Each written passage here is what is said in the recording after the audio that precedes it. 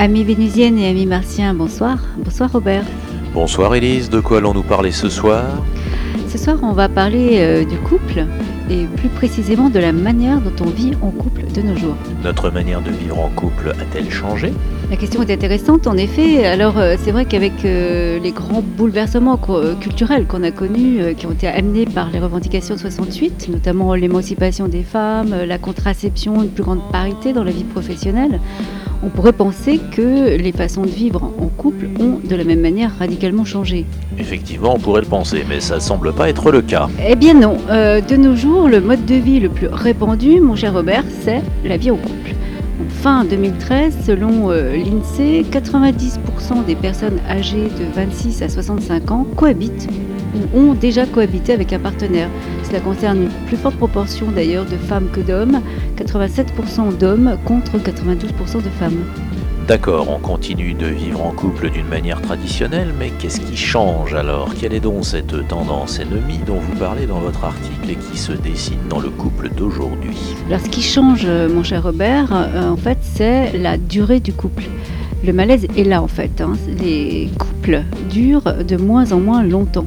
L'enquête nous révèle que dans les années 1980, notamment, 70% des personnes âgées entre 20 et 31 ans en couple pour la première fois ont vécu ensemble pendant 15 ans ou plus. Et par contre, en 1990, on n'en comptait plus que 65%. Oui, bon, d'accord, mais 5% de différence en 10 ans, c'est pas énorme non plus. Ce n'est pas énorme, je vous l'accorde, mais aujourd'hui, on a certains spécialistes qui considèrent que la durée de vie moyenne du couple est de 5 ans. Dans le magazine de psychologie, on parle même de l'amour qui dure 3 ans, c'est-à-dire qu'après l'excitation de la période amoureuse, notre cerveau tendrait à se désensibiliser et donc à être moins amoureux. C'est du moins ce que nous explique la neurobiologiste Lucie Vincent. Alors, entre l'INSEE, les spécialistes, les neurobiologistes et la presse, tout le monde semble se préoccuper de la question. C'est en effet apparemment une vraie préoccupation, à tel point que l'on trouve désormais dans la presse féminine des tests qui nous proposent d'évaluer la résistance et la durée de notre couple. Il y a même des formules mathématiques mises au point par des chercheurs pour pronostiquer la durée de vie d'un couple. Ça veut dire quoi ça? Ça veut dire qu'on veut vivre en couple mais qu'on ne sait pas rester ensemble? Oui, je pense qu'il y a forcément un problème de cet ordre-là. On a toujours envie de vivre ensemble, on veut y croire, mais au fil de la relation, quelque chose dysfonctionne qui fait qu'on se sépare. Et pourquoi se sépare-t-on selon vous? Sans doute parce qu'on ne parvient pas à dépasser les difficultés relationnelles que l'on rencontre dans notre couple. Et ces difficultés sont liées en grande partie à notre manque de dialogue. Bon, d'accord, mais certains experts en la matière, dont Yvon Dallaire, le psychologue québécois spécialiste du couple, considèrent que, je cite, « la communication, tout comme l'amour, ne règle pas tout ». Qu'en pensez-vous? Alors c'est vrai, l'amour c'est une alchimie bien compliquée et tout ne repose pas uniquement sur la discussion et le dialogue. Il y a cependant un vrai travail à faire de ce côté-là, ça c'est certain. Et comme le souligne d'ailleurs Yvon Dallaire, pour communiquer efficacement, il faut parvenir à se comprendre.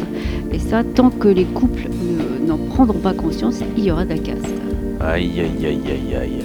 L'enquête de l'INSEE à laquelle vous faites référence dans votre article révèle aussi qu'on vit ensemble plus tardivement. Oui, c'est d'ailleurs ce qui a fondamentalement changé par rapport aux années 1960. Depuis les années 80 d'ailleurs, moins d'une personne sur 10 se marie avec son conjoint avant une première cohabitation. De nos jours, on se fréquente en moyenne 2 ans avant de prendre la décision de cohabiter ensemble. Et comment peut-on expliquer ce phénomène? Il peut y avoir plusieurs raisons, peut-être une trop grande prudence, une frilosité, une surprotection. Il pourrait aussi y avoir une plus grande maturité. Alors tout ça, bien sûr, reste à analyser. Mais en tout cas, si c'était une question de plus grande maturité, ça nous renverrait à l'étude de l'INSEE réalisée en 2014 qui révèle que désormais, on se marie par amour. C'est-à-dire ça correspond à un vrai choix qu'on a pris le temps de mûrir.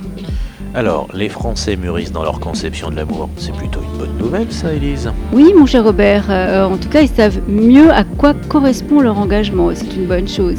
Toutefois, je pense que les Français n'ont pas assez de connaissances sur les différences qui opposent les hommes et les femmes et la manière dont ils pourraient améliorer la qualité relationnelle au sein de leur couple. C'est d'ailleurs ce qui explique qu'actuellement, la durée de vie d'un couple est moins longue.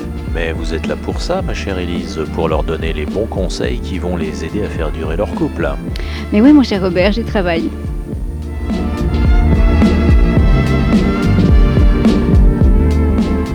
C'était Élise Simplon et Robert Lem pour Radio PMA, la radio du blog Parle-moi d'amour, que vous pouvez toujours retrouver sur larelationamoureuse.fr à l'adresse suivante www.la-relation-amoureuse.fr.